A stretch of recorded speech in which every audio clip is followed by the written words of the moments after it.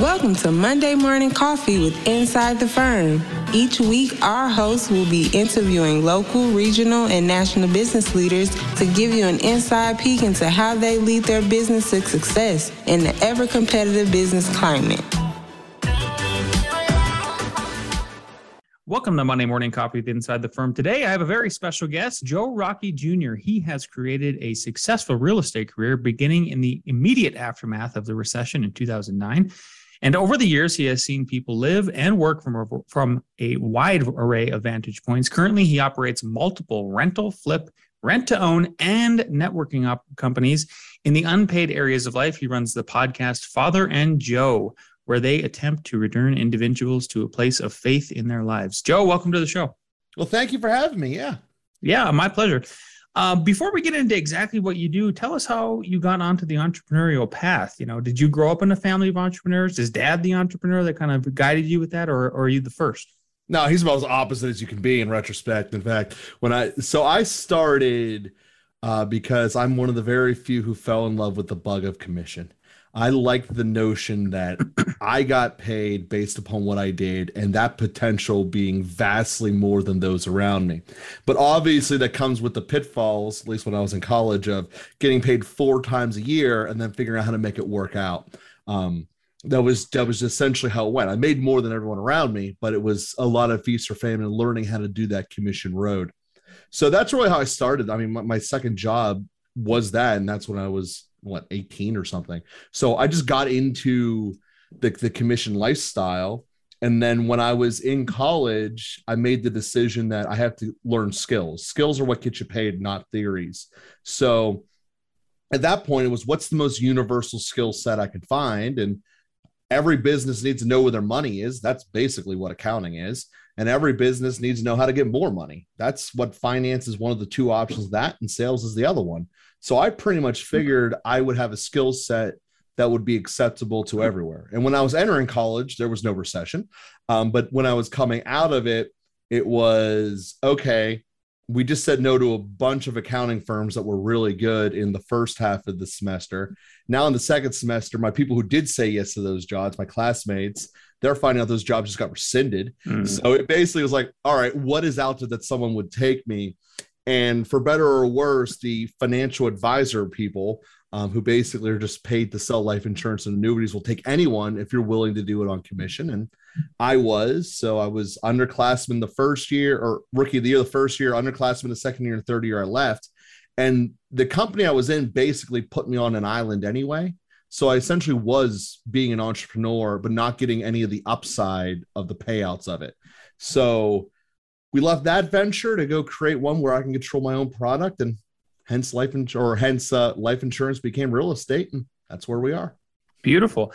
So where did you learn to sell then? I mean, obviously if you're commission based and you love that from the beginning, everybody I talked to is a pretty good salesman. Well, most people, they tell me this brilliant story, and I love hearing about them, about like, oh yeah, there was this guy named, Joe Senior, and he taught me everything I had to know about sales. Or did you kind of do it on your own? Oh, I certainly have a guy like that, but it took me a while to find him. So I essentially started with the old tool time way of everything that could have gone wrong. I mean, I probably have had the worst sales managers from the time I was 18 until 23. And the fact that I'm still doing it despite them just shows how much I really like that when it works, I get paid a lot mentality of commission. But when I came out and I realized I was going to be making this transition of leaving Equitable and going to be doing something myself, I knew that I wanted to stay in sales because it was going to be essential for any business owner. And that's when I paired up with a guy named Dan Hudock. He's the greatest sales teacher I've ever met in my life. He actually addresses things in reality. And in one of the first conversations, I said, I'm in my 20s. I'd much rather learn how to just do this right than keep making new mistakes over again. I mean, eventually I'm going to fail. I know I'm going to fail, but I might as well know I'm going down a good route and have my own fumbles on it rather than trying to swim upstream. So Dan is an incredibly good sales teacher, and that's what he did. He taught me how to sell better and better. Yeah. What is there anything you can point to specifically that maybe stands out to our audience? A couple tips on selling that he taught you. Sure. So in general, sales is what, three major components. You got to get people in the door. You got to get people to want to buy your product. You got to deliver on your product. Essentially, what he told me was it was okay not to be good at everything and to find people that are better than you, because I personally hate prospecting. I'd way rather be in the field talking to people and making things happen. And it was this learning of how to acquire people who are the opposite of me, that want to be behind a desk to fill up my calendar, but don't really have the desire to be in the field. Mm-hmm. And once that kind of became set and how to do that correctly, it really took off. So I think that's the main thing. I mean, obviously he helped me with every single fine detail along the way. So trying to pick one thing that Dan taught me to make it amazing is hard. Mm-hmm. But the main component of saying, find someone who's better than you that actually wants to do this will always lead to better success. And that's where we ended up. Yeah, I love that. Absolutely. I mean, you can't do everything. And I think we also, when I used to teach at CU Boulder, and one of the things I would tell our design students similar to that was that you don't have to redesign the wheel. I mean, you were building on designs of the past. So thinking that you have to be everything all at once, I think is really opens doors for people in their mind. Well, tell us about your companies. Maybe we can start from the beginning, because I know you have several of them. You know, mm-hmm. What are they? What do they currently do? So the first one I started was the flipping company. So, you know, there's nothing really complicated. Every TV show tries to make it, find a broken house, fix it up, resell it for more. TV makes it look way different than it is in reality, for the record. I was coming out having sold life insurance and annuities to professionals, attorneys, surgeons, stuff like that. So when it came time to running my first crew, I had this mentality that people would do what they said they would do. They would show up on time. Yeah. They would keep their word.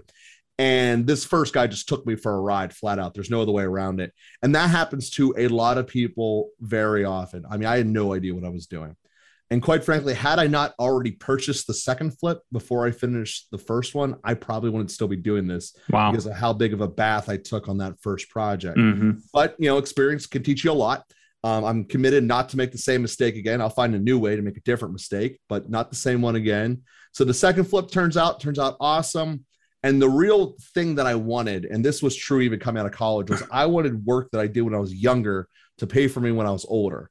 And part of Equitable, I can't believe it took me 3 years to read this, was I got paid a 0.1% commission rate. Said another way, you had to work 1,000 years to get 1 year's worth of residuals, which was another reason to really get the hell out. So that all being said, I wanted to get to the rentals, because back in 2011, it was really kind of the only avenue I saw where I could get residual income to me. It's not like now where you can build a new software program and have residuals paid to you, where people are used to the Netflix and Disney Channel model, mm-hmm. where you pay on a monthly basis. Then it was basically your utilities and your mortgage and or rent.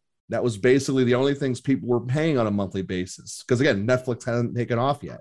So that was really what I wanted. I wanted residual income. This is the way to do it. And that's kind of how we ended in real estate. But that was why we were doing all the flips, to get the money to buy the rentals. And then once we bought the rentals, we took off from there. Rental companies went for a while. My first rental company actually got bought out of.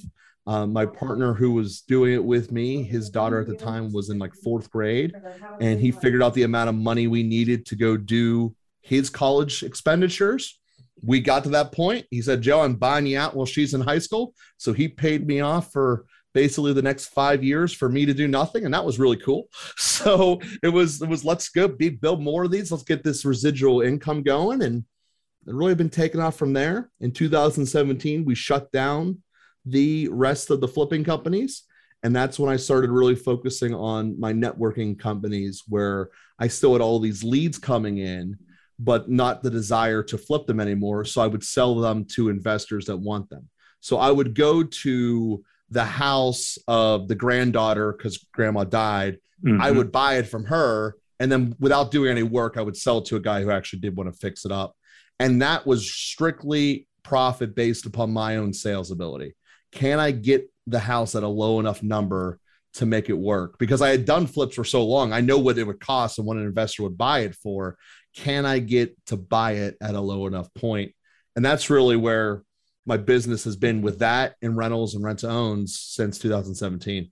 Yeah. So you're currently in real estate investor then, yes? You have rentals? Yeah. Okay. Well, yeah. Tell us about that portfolio, if that's okay to ask that question. I know some people are a little bit close to the vest with it. Sure. Yeah. So my portfolio now is all single families because they're all rent to owns. So every single person who buys my property, I tell them this is no longer a tenant landlord relationship. Yes, you are signing a lease, but you are also signing the option to buy this house, which means we know the time frame you're going to buy it during, we know how much you're going to pay for it, and we also know that it's ultimately your responsibility.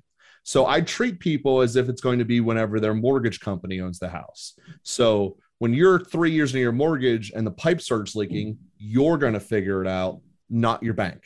That's just a fact of life. So we treat people like that. But there's also the freedom of, if you want to paint your girl's room Barbie pink, you can do that. If you want to, put up Batman stickers or whatever in your son's room, knock yourself out. But you're also cutting the grass and, shoveling the snow. So in that regards, I have outsourced all of the problems that comes with being a traditional landlord and essentially put them on the tenants. I've given them the major upside that they can make it their own, which also fights the problem of them leaving because now it's more theirs. They want to have it. And I have found this great formula that builds a relationship up that they are investing in the house and they're liking it. And eventually, when they do buy it, I get 10 years worth of rent profits all in one day. It's awesome. The only drawback from my side is I have to then eventually replace that house. But that's part of business. I mean, that's just a cost of doing business. Nothing is always perfect. But in terms of the big things that can go wrong with being a landlord, got rid of them. So even whenever I was told I was unessential and couldn't do my job, I was still getting paid and they still wanted to pay. So long story short, that's how we got there with the rent to own program. Yeah. Legally is not a rent to own program. I need to describe that. But there's a lot of legal nuances that go into that is not this show. Now, was that driven, the move to go to that model? Was that driven because you didn't want the landlord responsibilities? And I mean, was that, what was the driving factor and like, how were you influenced to go that route? Yeah. So there's a lot of drawbacks of being a landlord.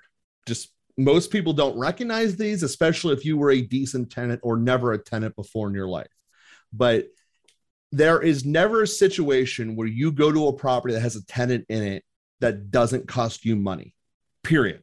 So the more you can eliminate those interactions, the better. So what I did was I looked at a way to eliminate those interactions first. The first thing I wanted to remove was the fighting over where's my check. So I found a company at the time, it was called Koozie. They since have been bought by apartments.com.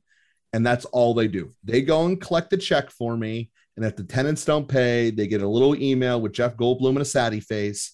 And then they get hit with a giant fee. So at the end of the day, it doesn't happen very often because banks are not cool when you bounce checks, let alone when extra fees from third parties start getting applied. So I got all of that out of my life.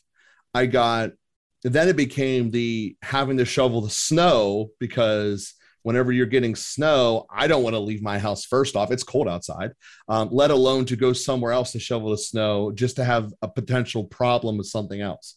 So eliminated all of that. And most people don't trust their tenants. I guess that's the starting point that makes me different from most landlords, especially guys who have been in the game long enough. Most landlords look at tenants as you're going to be a problem. You're going to destroy my house. It's just a matter of when, not if. And I look at it the opposite. I'm looking for people that are actually going to fulfill and purchase this property. And as a result, the clients I'm looking for are different because most people do not want what I am selling, nor do I want them. So I'm okay being in a smaller group trying to fish for it because what I'm getting is better results. And normally it's people who have good jobs, but their current life circumstances, they don't have the credit to get a mortgage. So these are people essentially fall in one of two categories. Either A, they had no idea how credit worked when they were younger, and they're trying to catch up with credit card debt, or B, their divorce attorney told them to kill their credit out of spite. So in either situation, I'm dealing with people who have good jobs, They want to own the house, and they just don't want to be micromanaged. And there is a complete segment of society that doesn't want to see me as much as I don't want to see them. And that's essentially who I end up with. I end up with a ton of introverts with bad credit scores. I mean, at the end of the day, that's my marketing system. There's no real way to explicitly say that, but that's what ends up happening. Well, thank you for unpacking that. I really appreciate your willingness for the details. I'm a landlord myself, not in the way you do it. As my wife is as well. She's a real estate investor. So I'm just always interested in it. That's one of the reasons why I had you in the show. I knew we would get along as far as real estate goes. Mm-hmm. So on that note, I'm sure we also kind of maybe see government being in the way. Yes. And that, okay. So let's tell us in your world, how do you see right now, the government and the courts impacting real estate, sort of where we're at right now? And then the second question is, affordable housing, it's this buzzword, it's this thing that needs to happen. But in the city I operate in, their idea is that they are going to start taxing people who are developers in order to create affordable housing. And I know the government does not create affordable housing. Like developers create affordable housing. So just your thoughts on that. Well, all right. So starting point, you cannot artificially, just because you feel like it, keep making things more expensive through your code law. So code that has been since 1984 is just as safe in keeping your house from burning down to the same code that's being put in place now. But the difference is about 40x the cost. So in any company, regardless of who you're looking at, the person who pays all of the costs of the governmental fees, including taxes, is always the end user, period. Mm-hmm. Yep. That's an economical fact of life. So the more stupid fees you put on because some lobbyist paid you to use these arc fault circuit breakers rather than the exact same ones that always work regardless, just means that your chance of having something be less expensive is not. I live in Pittsburgh. It is impossible to build a brand new property from scratch for less than $300,000 whenever it comes time to resell, because we're not doing this out of the goodness of our hearts. We're not Habitat for Humanity. We're doing this for a profit so I can make sure all of my employees get paid and also I can get paid as well. That's a fact of life. So if the government, which normally starts with an opposition to that fact, says that's the problem, that we're renovating things and making things better, no. That's not the problem. The problem is you're not letting us build things that are still safe. Like people think you code 84, it's not going to be safe anymore. Yes, it is. Those houses are still standing. Yeah. Go anywhere in this country that's a city that's relatively old, San Francisco, Pittsburgh, all the ones on the East Coast. There are plenty of houses built before World War II that are doing just old fine. And that's a major problem, that you put all of these rules in effect that slow things down, that keep you from being able to build the so-called affordable housing.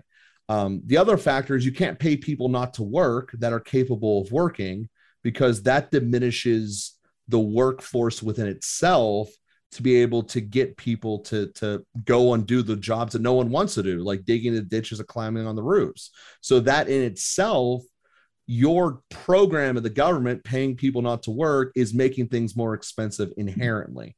And I haven't even gotten to the courts yet. This is just from idiots in the mayor's office and in the county planning division. Mm-hmm.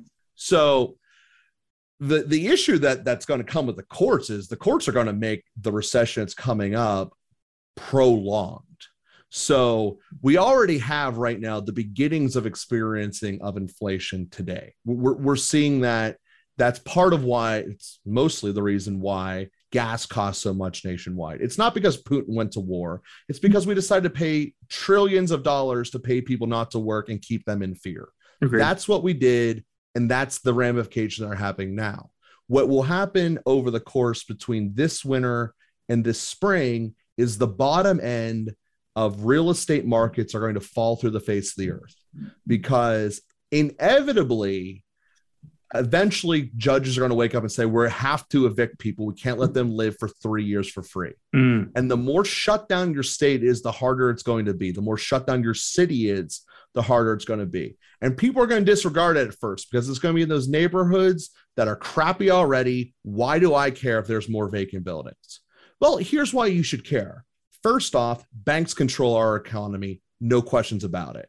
And when banks stop getting paid, they get mad. And when they get mad, everything shuts down. Fact of life. So you have all these landlords that haven't been paid for year and a half, 2 years in Pennsylvania's case, 3 years in California's case, and probably going to be longer. And they're not fixing up their properties. You never get a property back after you evict someone. That's awesome. It doesn't happen. So it's going to be broken. And here's the major component. So in Pennsylvania, 40% of the tenants stopped paying the day they found out that they couldn't get kicked out. So for 2 years, 40% of the tenants stopped working. So to make easy math on myself, say you had 5 units, 3 of them kept paying, 2 of them didn't. Now you finally evict them 2 years later after all of this problem, not to mention you still have to keep paying the mortgages and the taxes throughout all of this. You then are walking into a property that is not livable and you don't have the capital to fix it because you probably barely stayed afloat with only 3 of your properties active. So what are you going to do? You're eventually going to have to just liquidate it. But you don't have, as a current landlord, the capability or probably even desire to buy a new one. So for the 4 landlords that are left that want to keep being landlords, there's no desire to go buy your broken house now. I'm going to wait.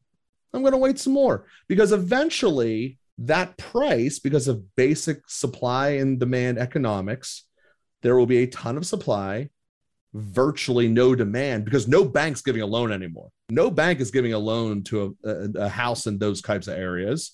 They just all failed. I'm not giving you another loan. So now we're down with cash buyers, even less demand as a result of less capability. And boom. Well, we don't care. That's the bad parts of our neighborhood. We don't talk about those. Well, here's this other fact of that decision there, Mr. Politician, is that you just made a ton of people homeless. Mm-hmm. And there's nowhere to put them because there's no houses that are fixed. So for those landlords that actually went through and fixed up their properties, they have a ton of people who want to move in and only one house. Well, that's supply and demand in the other direction. They can charge whatever they want and be selective as they want for those tenants. And I know for myself, any single person that got evicted or any problem that implies evicted that shows up on their court from the day COVID started and through 2022, that's on your record for 10 years in Pennsylvania, and you'll never be my tenant. Or anyone who's going to be in your house has that. So I'm not just shunning you. I'm kicking your entire family out and taking you off my list forever because a decade basically is forever. So that's a fact of life. But hey, you got paid not to work. Have fun. Have fun for the next decade. And that's what's going to be. The politicians are then just going to say, oh, landlords are evil and people are mean. But there is no economic solution other than that. This is a built-in problem because we paid people not to work and paid them to be scared. And this is the ramifications. So that's going to kick off here in a couple of months or whatever, a year-ish maybe. But the really big hammer of this is banks haven't been allowed to evict anyone either that knew that they didn't want to pay their mortgage. And that nestle is a much larger percentage of the pie than the bottom end landlords. That is people who have normal level houses, upper level houses, and the extreme upper level houses that just decided not to pay. And there's a lot more about them out there than you think. And when that happens, because the court system for bankruptcy countrywide is run by congressional, that's a 3-year process. That is now a gluttony supply that hits the market of available properties and people who just went through bankruptcy that cannot rebuy them. That is going to be so much worse than the recession we just had because it's bigger. And the last recession, the subprime recession, is essentially going to mirror what this first half will be. The second half is going to be massive. And it will delay. It will look like we're coming out of the recession. And then this anchor of bankruptcies will hit the country in 3 years in 2025. And it will take the entire thing out. And this is all a direct result of Congress's decision to keep printing money, telling them banks that you're not allowed to do foreclosures. And essentially Biden caused this. There's no way around it. Well, Trump is responsible for a lot of that printing. Oh, hell yeah. I'm not saying Trump did it, but Biden could have stopped all of these bad Agreed. Day one, and he agreed. Yeah. I said that wrong. Trump did cause it because he was there in the beginning. 100%. Biden could have stopped this at any point, and he could do it today.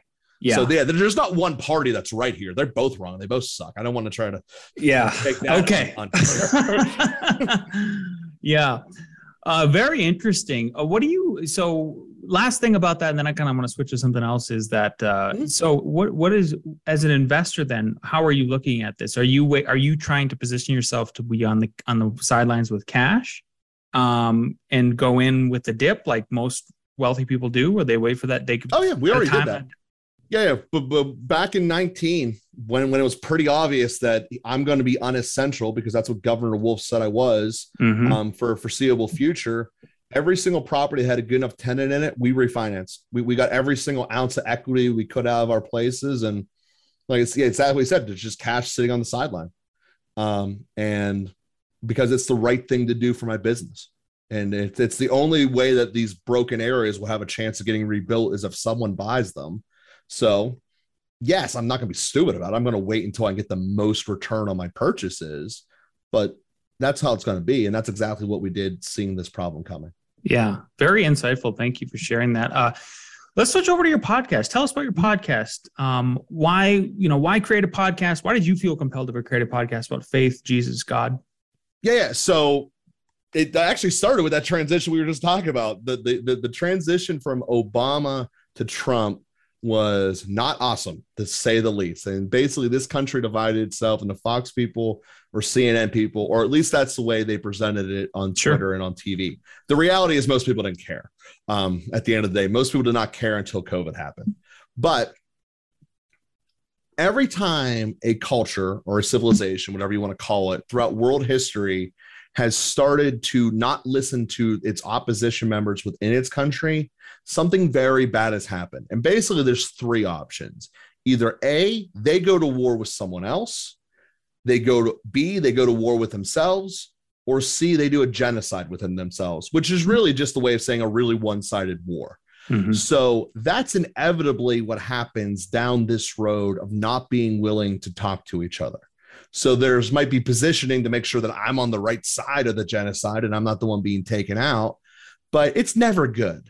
But the way you can fix this problem before it is to have dialogue and fix yourself, essentially. Make sure that you're not going down the road of not being able to listen or communicate with each other. And that's really what the goal of Father and Joe is at the end of the day, is to figure out how to make a better relationship, starting with yourself and as well with others, and inevitably recognizing that it's all underneath the framework of your relationship with God, whether you want to recognize it as not. So every one of our episodes, we try to give someone something tangible that they can walk away with to implement in their lives to make them better. And people get this a little scared inside them, like they talk about Jesus or God podcasts, like they get those little pits inside them, like I don't want to talk about that because I'm going to go to this bad thing that happened to me when I was younger. And because so many ways that's how religion was taught, that's how people addressed it. And it's really the opposite of how we go about it. We try to address everything saying that, yeah, things happen that you wish would have been different, and that's part of life. But what we need to do is look at how to make ourselves better, really to start with being able to love ourselves again, so we can be able to love other people and be better in our relationships around the world.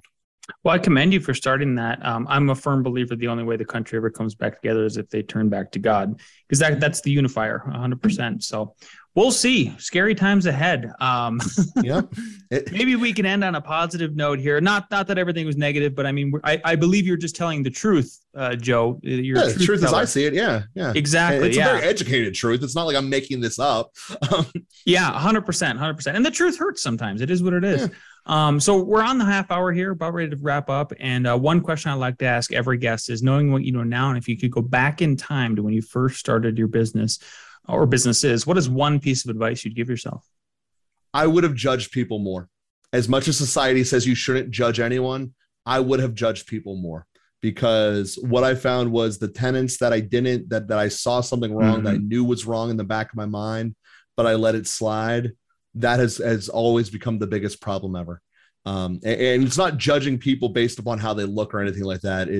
It's not letting things slide on credit reports or giving them excuses for how they got whatever situation they're in. I like that.